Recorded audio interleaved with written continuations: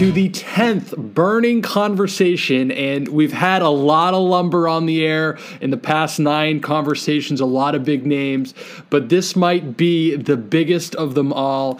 Ben Jammin has just burst onto the Twitter scene, and he is a fantasy guru. He started with the Daily Roto Sharks. It blew up, he got bought out, and he's continuing his prowess onto the Top Shot sphere. This is going to be an unbelievable conversation. I'm super excited about it. Please welcome Ben Jammin.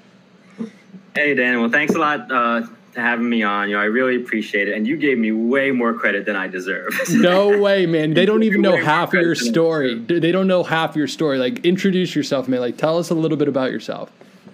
All right, well, I go by Ben Jammin, and I am from Long Island, New York, and I have a pretty diverse background. I worked in restaurant industry for years. I went, everywhere from bussing tables to managing restaurants. I did that for a while, and then I got involved in daily fantasy sports, FanDuel, DraftKings type stuff in about 2014.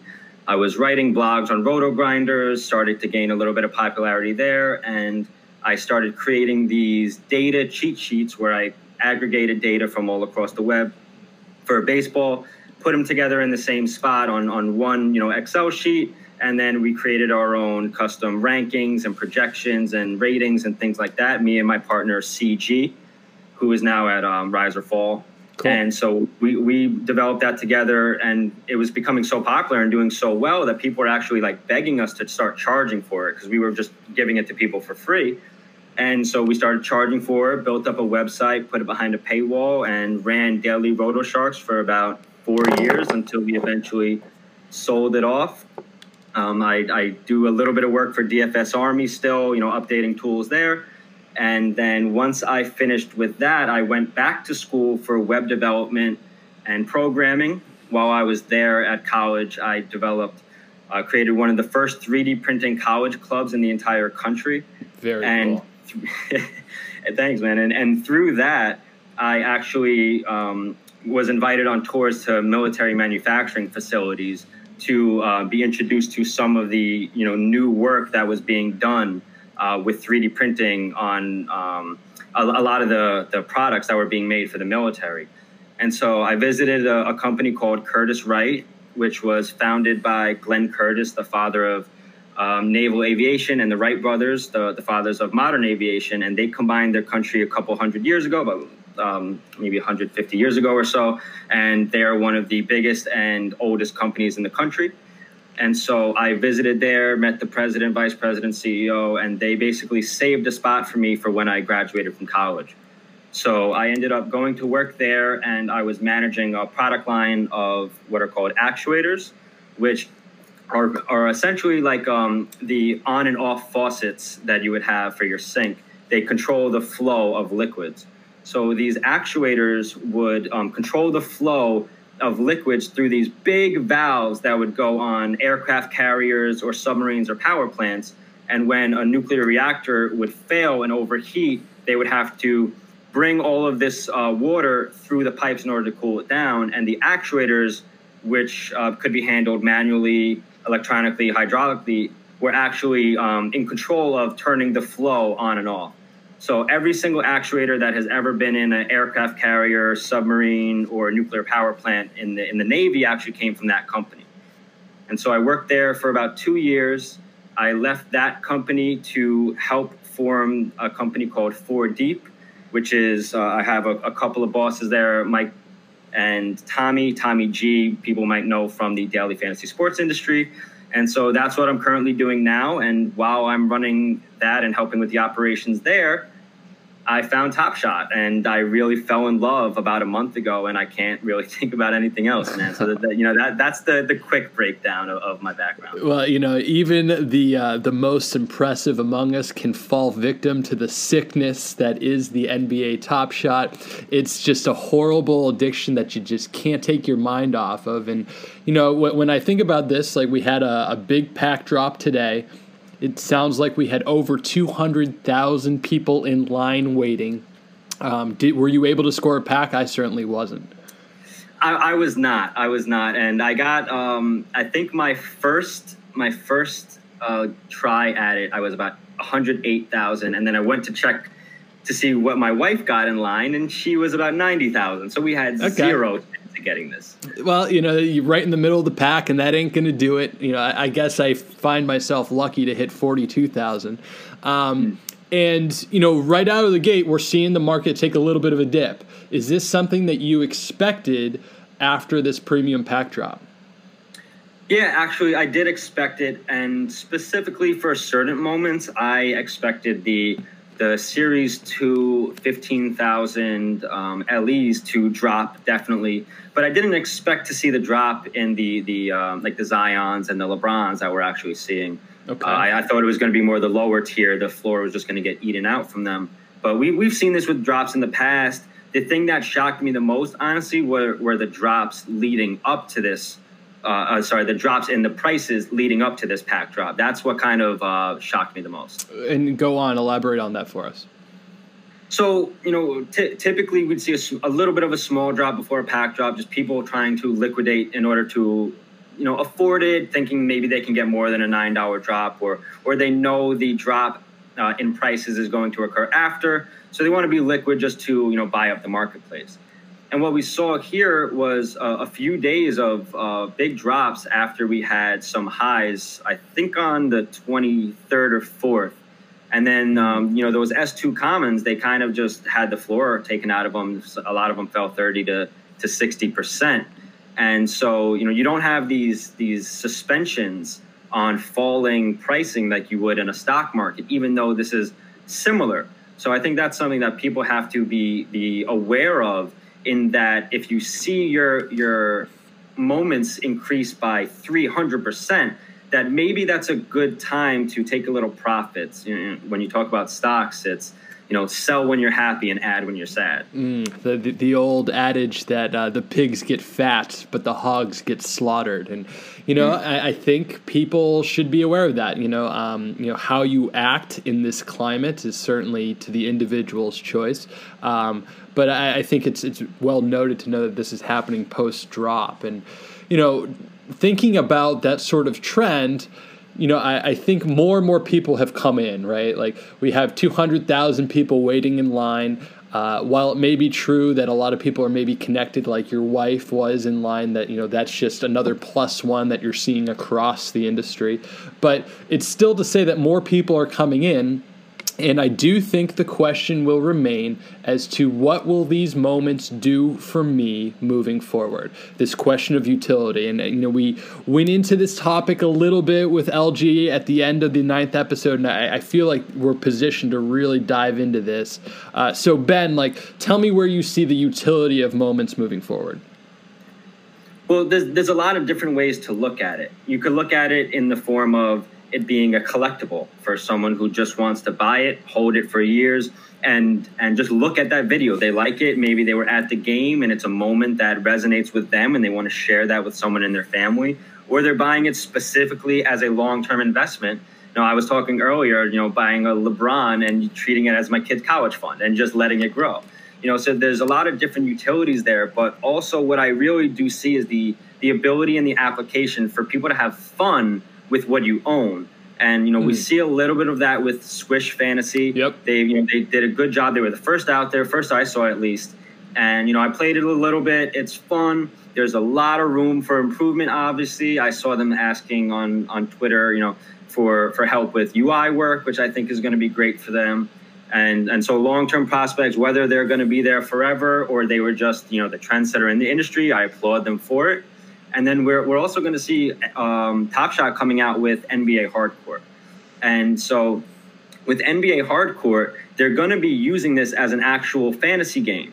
And so you're going to be able to use your moments and the fantasy points that they accrue throughout the week. And so what you see in NBA fantasy is you don't just go day by day, they collect multiple days and multiple games from players and add them up, because you're not going to have a daily winner in fantasy. So Hardcourt is going to use the moments that you own, and they're going to, what I assume would be, count the fantasy points accrued And then in your deck, maybe you have, like Swish does, a starting 5 lineup or similar like that, and you compete against others in the industry. So let's break that down for a little bit, because the way that you just described hardcourt is very similar to at least the function of how Swish will go, right? And in Swish, you're allowed 2 players that are the 2-point baskets that can arrive in a dunk, a layup, or a jump shot. You get a 3-point, an assist that can arrive in an assist or handle, and then a defensive wizard, as I like to call, coming into the moment as a block or a steal. And it sounds like that's going to be similar to hardcourt.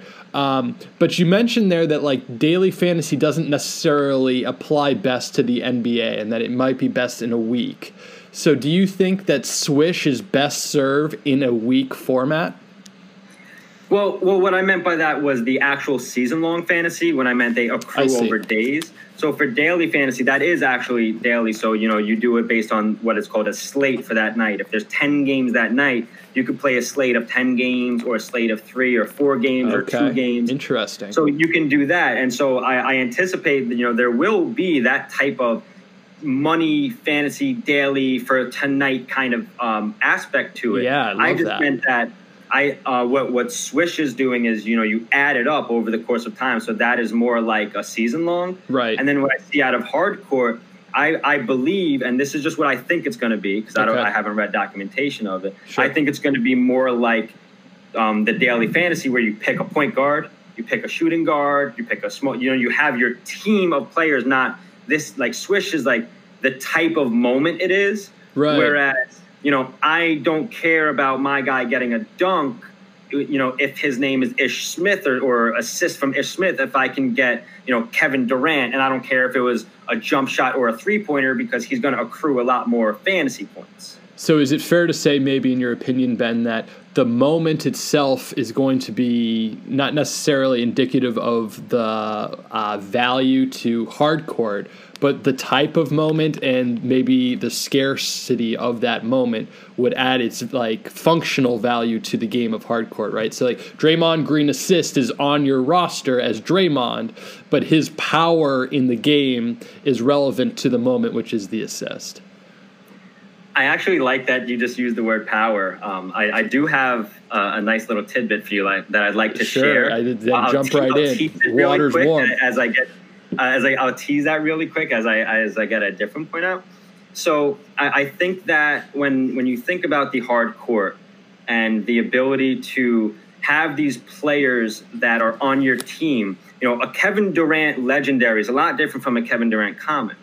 So I think that 100%, and I haven't really seen people talking about this, but there's going to be a big parallel, in my opinion, between what we see as these moments and what we see as NFL Madden ratings. Okay. So you have these Madden ratings that players really covet, and they complain on Twitter about it if it's too low, or if they'll say it's, I think my dunking ability or whatever, for basketball, if they get those kind of ratings. But for football, there's a big community around it.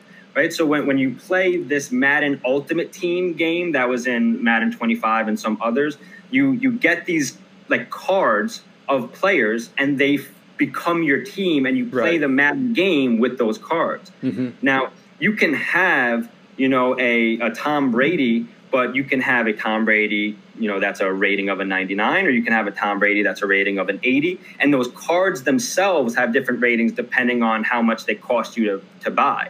Okay. Right, so that's how I see hardcourt going a little bit. Interesting. Gotcha. Extrapolating on that, I think that the NBA players are going to look at their low asks of the moments in the similar way that NFL players look at their Madden ratings and compare them to each other.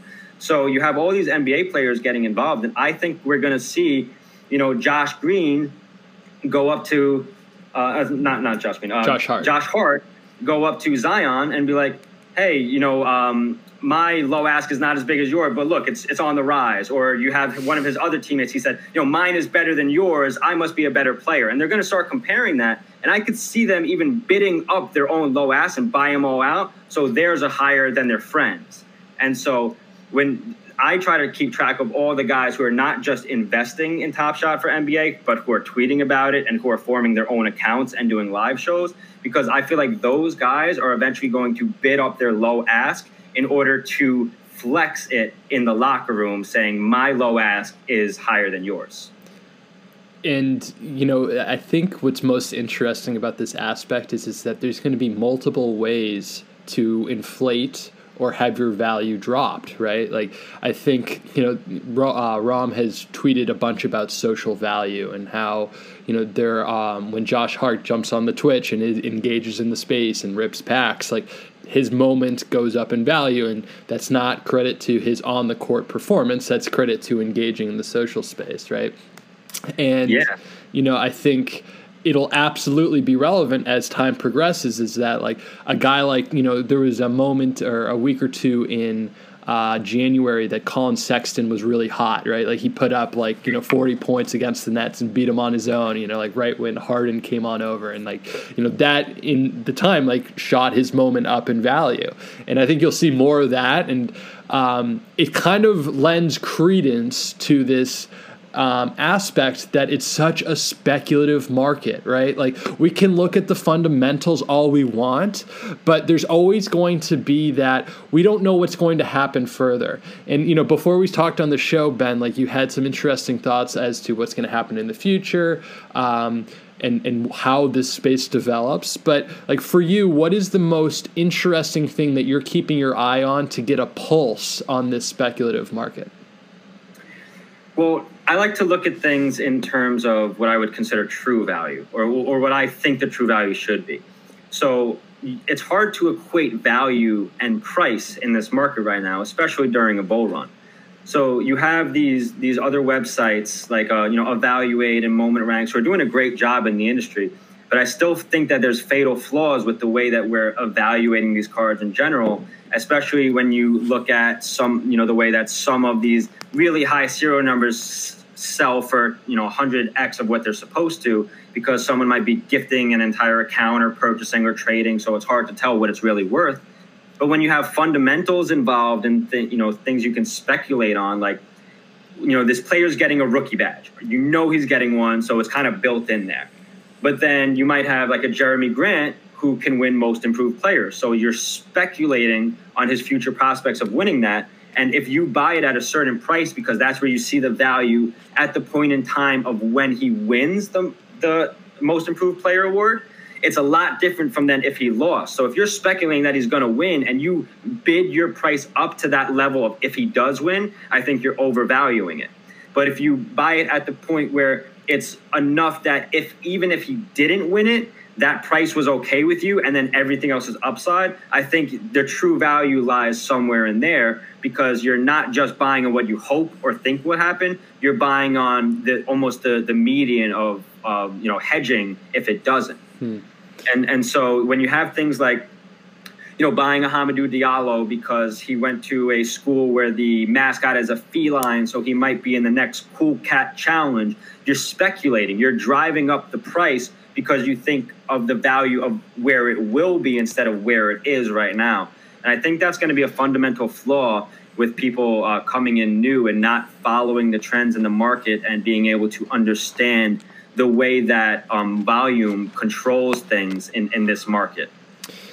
And while that may be true, Ben, what I am kind of always leave the door open to is that the developers have the right to move and shake in the directions that they please. And like one move or shake that I'm referencing is just retiring the entire Series 2 base after they basically said they were going to make 1 million of a certain few copies, right? Like, you're always going to have maybe that added speculation that you don't know what's going to happen next. And, I think I respect the fact that you want to investigate real value and you want to try to assess that the best you can. But I see it as a fruitless endeavor, because I don't think you can ever get there. I have no idea how to rate let's just say on 110 serial and Joel Embiid right now, because I don't think it's worth the 130 or whatever it is as a low ask.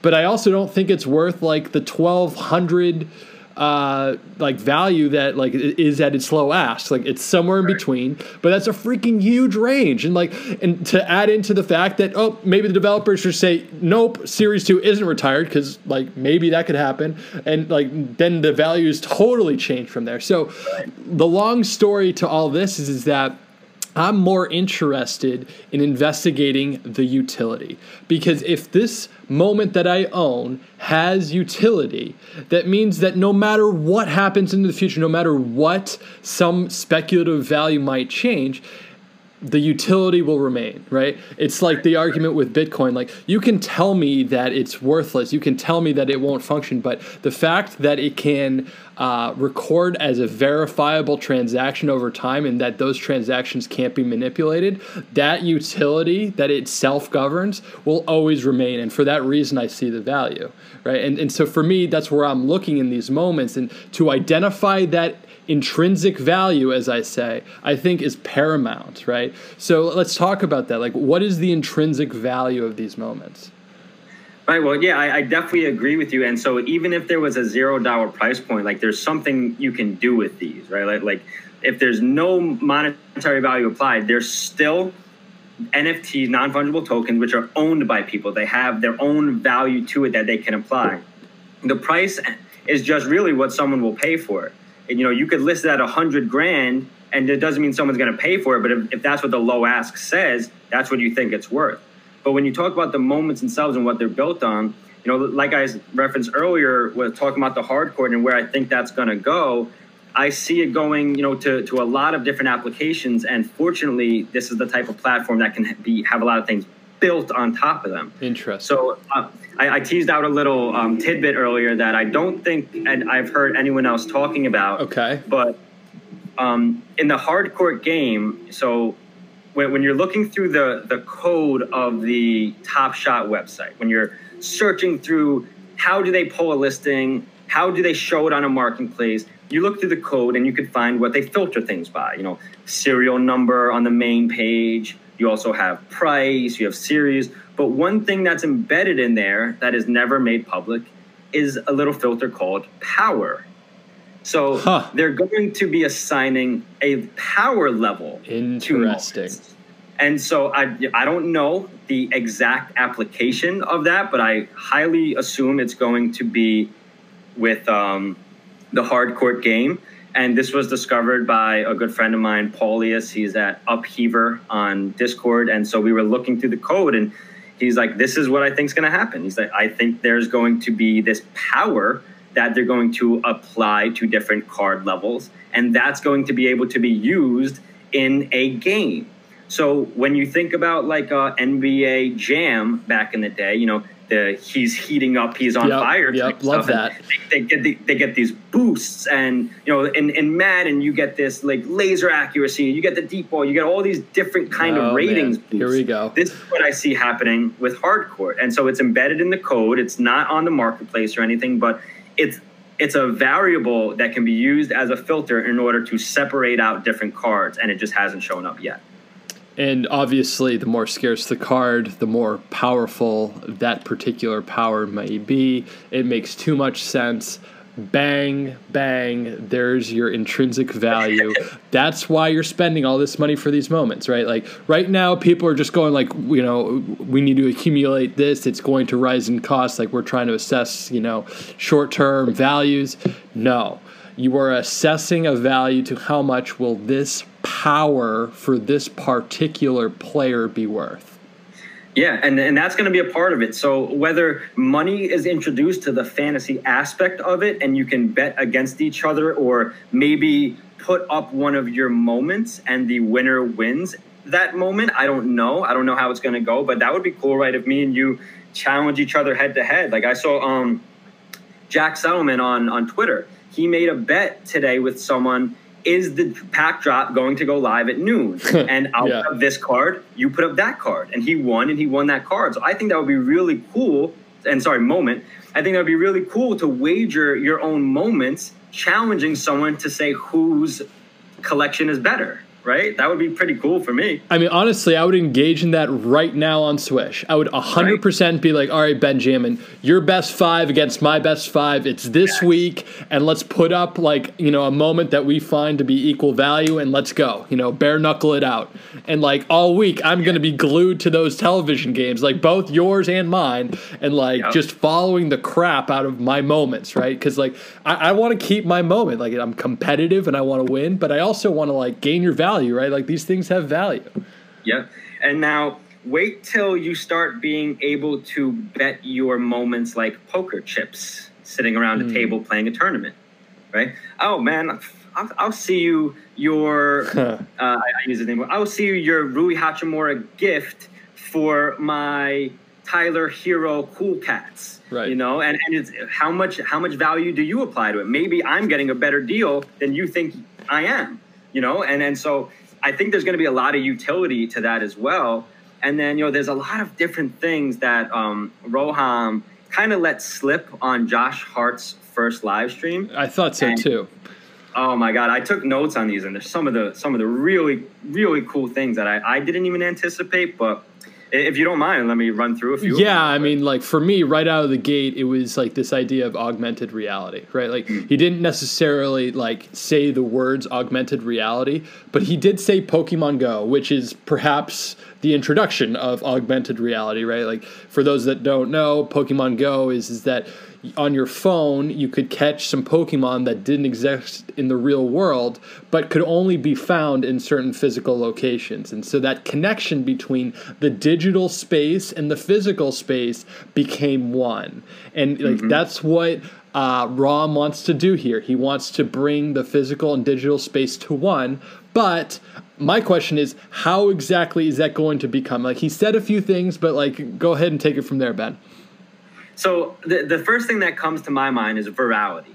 How viral can you make this? And I think that a Pokemon Go type application would be great for virality. And they have their own ways to do marketing and applications. And I don't know for sure how they're going to translate this into Pokemon Go. But the way I see it, do you remember I guess you could call it like a meme, but where people would go around and video themselves dunking on other people? Sure, yeah, absolutely.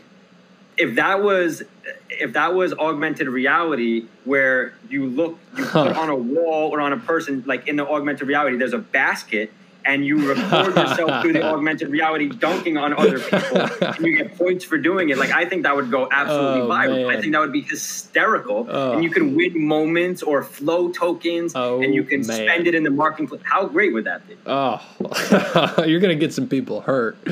I think that would be hysterical. I think that there would be people dunking over each other all over the place. Man. You know, points if you're wearing a jersey while you do it. Maybe you get points towards the team that you favorited on Top Shot. You know, because they track that. You know, that this is there's so many different things that you can talk about, right? I mean, QR codes to be scanned on TV while watching. So this is interesting. Entered into Pack Drop.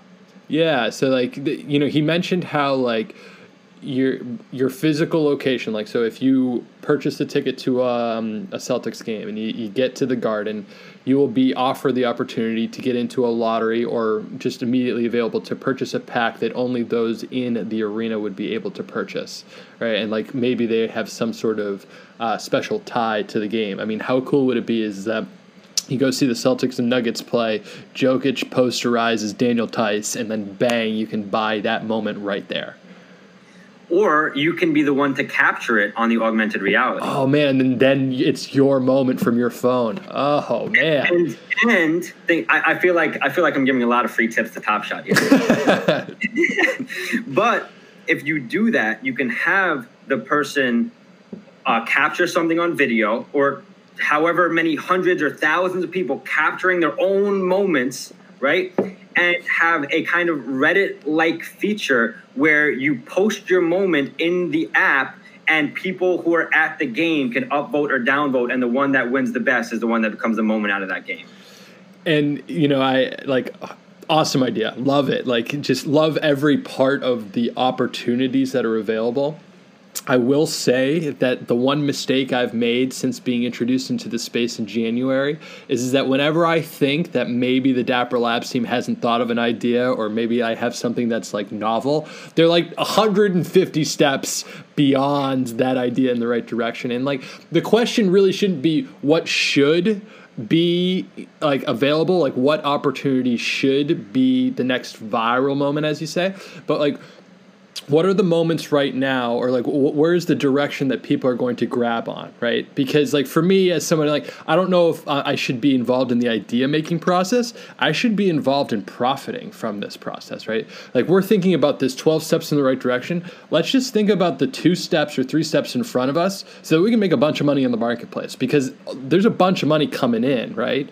So like where do you think these next batch of moments that are going to be created brings us towards? I know you've done a lot of research as to what's going on with flow. So where do you think the next step is for these moments that are being created?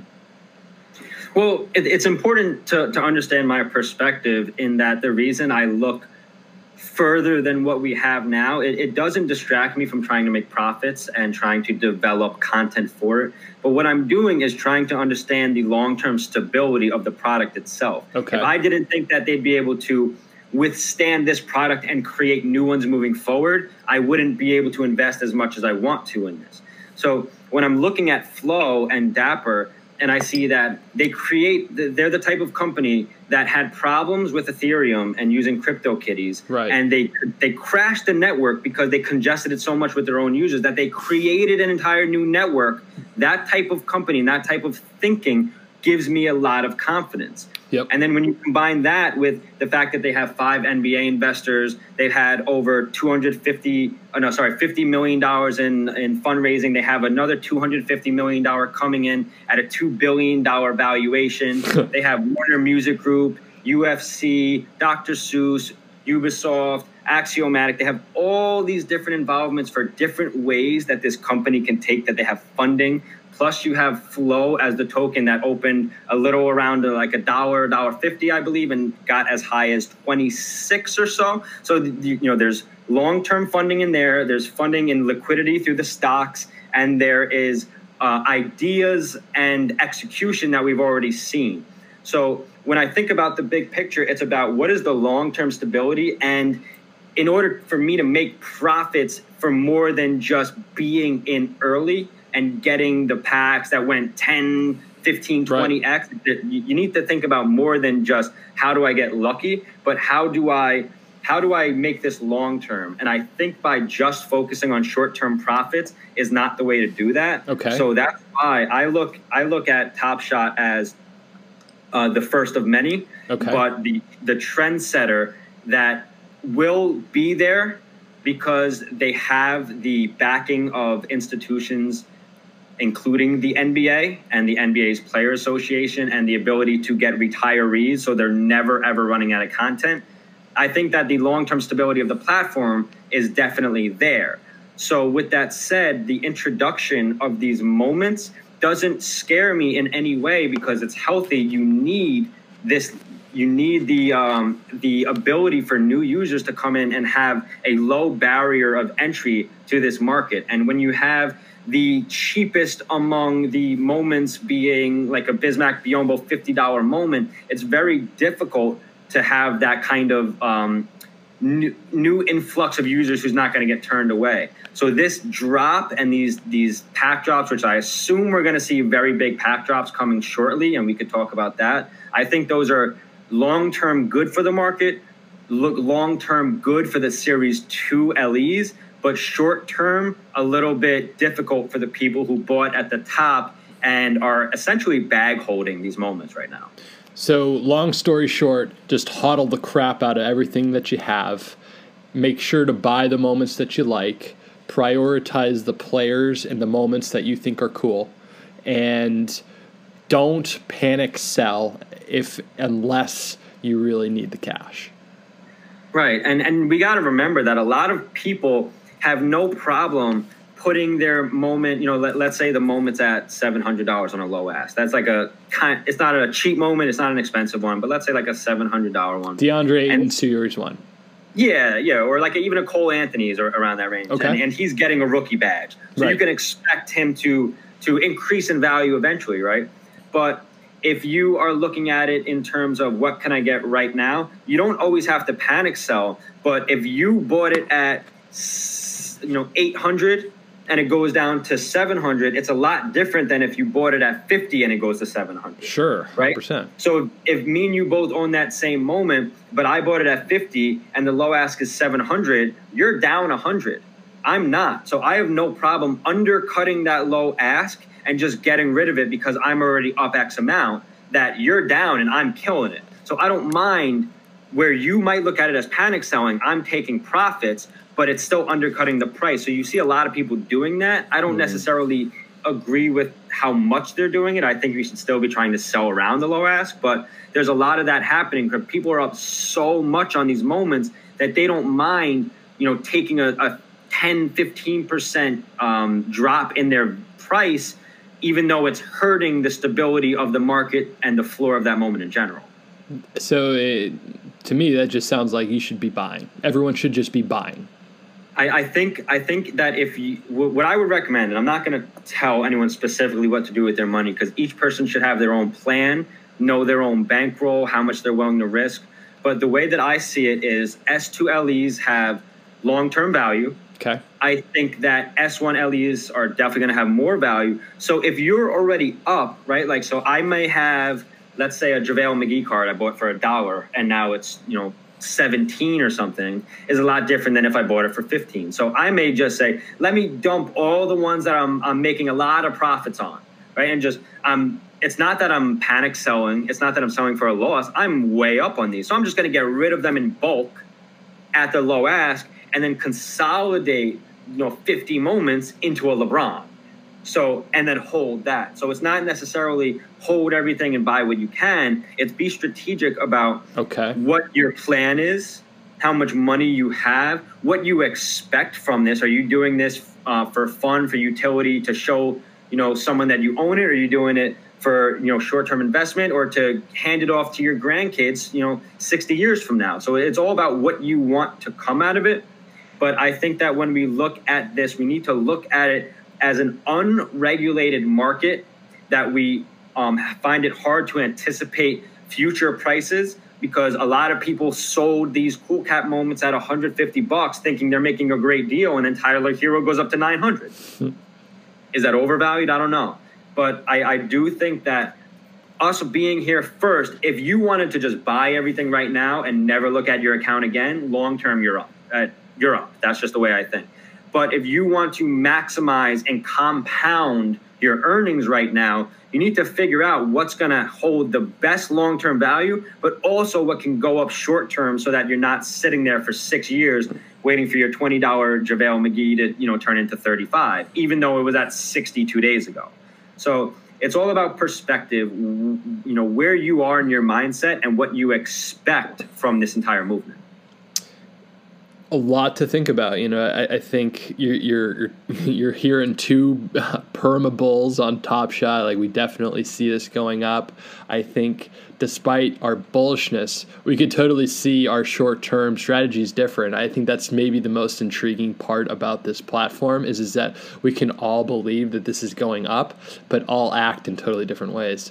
And for me, that just screams the idea of alpha, right? Like that you can outperform the market in this sort of climate because of the variety of factors, not just in, user strategy or user collection composition, but also in the idea that people can value things differently, right? Like the valuation is of utmost uncertainty and of speculation. And so all those factors combined just leaves for a huge opportunity to maximize on the market. I think anytime that you're looking at it might be time well spent, actually. Maybe not according to my girlfriend, but that's neither here nor there. To finish this episode out, Ben, why don't we finish with what we expect from the third drop of Cool Cats? because I feel like this is a huge moment. On my conversation with LG, I made perhaps the large claim that there should be 50,000 of each of the 5 unknown cool cats for pack 3, which would have brought the total pack amount to 250,000 packs. Huge escalation from the previous 2. However, we saw 200,000 people in line waiting for the premium pack. And, that 250,000 level, I don't think is so unreasonable. But your thoughts? It's tough because we don't know how many cool cats drops they actually want to do specifically. Like, there could be a few more, right? No, there's going to definitely be 4.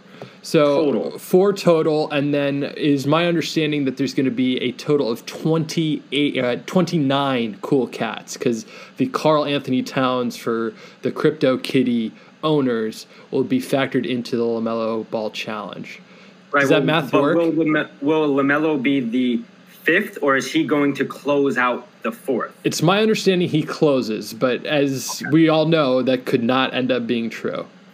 Right, exactly, and that's what's tough about Top Shot in general, and the way that I like to describe what they do is that for every moment that you think that there's incompetence going on, substitute that word with cunning, right? Huh. They're very smart at what they do, and they feign incompetence very well. Like they act like they don't know what's going on, but they're smart enough, right? They're very, very, very smart people. Yep. And what we see from them is, we don't know when the CCs are turning to LE, but make sure you hold on to them. Don't sell them. And then, boom, they all switch over. Yep. They knew what they were doing, and I appreciated it because it worked out for me. But, I'm not going to say it's hard to trust what they say, but take it with a grain of salt when you get something promised. And I understand this is a very, very dynamic and a constantly changing environment. So I'm going to go with this being, there's going to be 4. I think that's reasonable to say, but I also think it really depends on who they choose to be within that challenge, right? Because they can choose people that those moments are going to automatically be more expensive right off the bat, or they could keep choosing people like TJ McConnell and Stanley Johnson. So I think that the best thing for them to do is release as few of them as possible and start dumping out base packs into the environment. So I think that you need to have this Cool Cats really be one of those rare, hard to get type of things, even though it's supposed to be a lot more accessible, because that LaMelo has blown up, that Luka has blown up so fast, like the prospects of getting the LaMelo, that it's going to be difficult for people to get it anyway. So you might as well make it more rare and have that Luka, which is becoming a crazy barrier to entry, have it so that people aren't thinking they need to, spend $7,000-8,000 on it because they're not going to get it anyway, right? And that's kind of the way I think about it. Like I totally understand your logic, and like it pains me to kind of agree with you because I am a Cool Cat 1 and will be Cool Cat 2 reward earner, and so I will in theory be halfway through the Cool Cat challenge, but like I don't know how much more I'm willing to invest in these moments, right? Like I'm not wild about Derek Jones blocking LeBron. Like I'm sorry, like not really a moment that like I want to hold in my collection, but definitely want to hold it because LaMelo Ball I think is the prized possession of this. But if I have to go out and spend or liquidate $3,500 for, Hayam Dalu, or I can't even say his name's, jump shot moment, I'm not going to be happy about that, and I will be incentivized to sell. So I hope they don't do that. They have said that they are going to try to make this the common man's challenge so that they do have a huge amount. I hope this is one of those things that they say and they live up to. I'm a lover of the space, so I'm never going to be terribly critical. But it's one of those things that if I can't do it, I'll probably just sell. Yeah, and that's exactly what I can see happening, right? Like this started off supposed to be like commons, and these are the ones that anyone can get. And as that Luka keeps going up in price, what I see potentially happening is not enough people can get it. So what if they just burn the rest of them at the end and say, this is more rare than you guys even expected? And so what they can do in order to really make that happen is when they do the next Cool Cat drops, they can make those cards, or sorry, those, I keep saying cards. They can make the moments a higher barrier to entry, either by introducing less of them or putting out better moments so that they get bid up a lot faster, so that it makes it harder for people to actually complete all of the sets and makes that LaMelo even more rare at the end of the day. And the only way I even say that is because what we've seen with the Luka. If that maintained a reasonable price where people can still come in right now, new users, and start buying it up, and maybe it was like 400 or 500 or something, but it got what, 6,000, so something like that. So it's going to be hard for everyone to complete. It's going to be a lot lower of a completion percentage than I assume they projected. And so once you start noticing that, as a company, do you make the pivot to say, let's go with that, and since people aren't going to be able to afford it in mass, let's just make it even more unattainable? I don't know, and that's something that their team internally has to decide. Yeah, it'll be interesting to follow and watch. I think when I think about, that final Cool Cats like collection, whatever that may be, like what a really cool hard court lineup that might be, like to see that team in action. Like I also think about the Swish team, and like just collecting a Swish team worth of Cool Cats, I think actually will fare fairly well by the end of it. I mean, if you have Luka's assist, you have AD's, 2-point basket, you have Devin Booker's 3, so we're not even, we're halfway through and we already have a decent little array of selections, like things to all consider. But like, as we kind of finish up here, like as a final question, Ben, like what do you want this space to become? Like where are you centering maybe all of your attention and energy outside of like making sure your collection is optimized from a financial perspective? So honestly, for me, it's been more than just finding a product. It's been essentially changing the paradigm from which I operate and the perspective of which I look through, the same way crypto did initially when I discovered Bitcoin.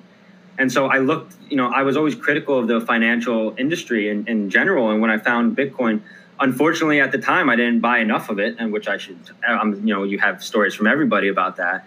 But it really opened my eyes to the way that I saw money. And so this is opening my eyes to the way that I see really the future of the entire internet, because this isn't just NBA. This is the decentralization. And I know that, Top Shot is a little more consolidated and they're working with the NBA. So they're not going to be as decentralized as we would like, but with, OpenSea coming involved, and then, third-party marketplaces will see that. But for me, this really is like a lifestyle change. Like my attention and my energy moving forward is just purely directed at the space of blockchain and NFTs. Like I really think this is the future. And I have never been someone who played soccer, watched soccer, but I bought NFT So Rare collectibles for, the soccer version of Top Shot. Yeah. So, and I've never in my life, never bought a work of art besides, one of those caricatures that, on the side of the road where they draw of you. But besides that, like I've never bought art before, but I am really, really going to be buying NFT and digital artwork, right? Like I've never thought about buying a physical piece of art or a sports card even in my life. Never bought a sports card. Bought Pokemon when I was like 7, but never bought a sports card. And I have almost 200 digital NBA moments. So for me, this was the opening the door for me thinking that there's a flat earth to now knowing there's a round earth. And so this is huge. This is huge for me. And coming from a technical background, understanding, development and programming at not an advanced level by any means, but understanding, the characteristics behind it. I really think that this is going to be the model of the future. So people are going to be signing deeds and contracts through blockchain. They're going to be selling real estate through blockchain. Yep. They're going to be getting divorced through blockchain. Yep. And so I see all of this happening. I see things like there being a stock market and bonds and hedge funds being run through blockchain. So this to me was not the introduction to blockchain, but the introduction beyond like the CryptoKitties stuff. It gives me a more of a mainstream mindset that this is not just for crypto bros, not just for guys who have had Ethereum in the past. This is, American Idol. This is Survivor. This is Bachelor. Like when you start thinking about what you can do with these NFTs in these moments and the emotional connection that people are going to have. I was at that game. I was at that performance. I saw that esports championship live, and now there's a moment of it for me to buy. Or my friend who does pixelated artwork at Rob Levy Pixels. He does pixelated artwork, and he's looking to sell these NFTs. He has no idea where to start, but that's where he's going now. He's not thinking about painting. He's not thinking about, doing music videos like he used to, of friends who are a rapper. Like he is now 100% into I'm going NFT, and he found out about it 3 days ago. So this to me is something that my dad, who can't turn on a laptop without needing help, came up to me and said, hey, I've been talking to one of my friends who is a lawyer at the NBA, and this is the next big thing. He's like, this is going to be like Bitcoin. I'm like, Dad, you don't even know what Bitcoin is. He's like, yeah, but I heard the word Bitcoin and the next big thing together, so I put two and two together. Yeah. Bringing in all these people who have no idea what crypto and blockchain is, and that's why I truly commend Top Shot for this. That's why I think their pack drop delay strategy is a strategy. I really think it's to bring people in, get them excited, and get them feeling teased that, oh man, I was almost there. Let me come back for more. Let me come back for more. And it's these people who maybe would not have otherwise come in and bought something on the marketplace, but now they're fiending for this pack drop because they saw their friend get an Anthony Edwards that sold for $8,300. And they're like, I want that. But, oh man, I have to sit at my computer. I have to cancel this meeting. I have to not go to sleep tonight. Like, the fact that it's bringing this emotion into people more than just buying a card, the opening of the packs is so exciting. Like, I did it with my wife. She's sitting there like, what'd you get? What'd you get? And, I'm like, oh, I got this moment. She's like, does he play basketball? Like, she has no idea, but she's so excited to see me excited. And so this is going to be happening all over the NBA All-Star game. They're going to be talking about it. You hear Brian Scalabrine saying his friends were all doing, like, this is more than just collecting a moment. This is building a movement. And wow. I have never been more excited, happy, and optimistic about being a part of a movement in my life than this, specifically because I never truly thought there would be the ability to have a win-win in this type of environment, where I can give as much information out to as many people as possible, and all that does is help me long-term, right? I can tell you my strategies specifically on how I'm going after these moments, and if I don't get it, it's okay because you bought it and helped that floor, and I'm still going to use my strategy, and it's going to help the stability of the long-term marketplace for people to be more involved and more aware of what's going on than if people felt left out and not know what they're doing. So the more contributions you get, the more people you bring in, the better it makes it for everybody. And so there are win-wins involved that in the DFS industry you couldn't even think of. I could not share my ratings and everything with the John Q public because it's a zero-sum game. I win or you win. This is we all win. Right. And so this is more to me than just an I win. This is a we win, and it goes much further than NBA. Wow. What a fabulous finish to a terrific episode. Like, thank you so much for coming on. I'm really excited about the future, even more so after this conversation. We haven't even dipped our toes into the whale community, which I think is going to be an absolute huge part. I know that you're a fellow believer. And so, maybe we'll have to do a part 2 or something along those lines. But like, the opportunities are absolutely endless. We are looking forward to getting the whale community in one way or the other onto this podcast, so that they can tell their story just the same. But Ben, thanks for coming on, man. Definitely don't want this to be our last. And, thanks for coming on.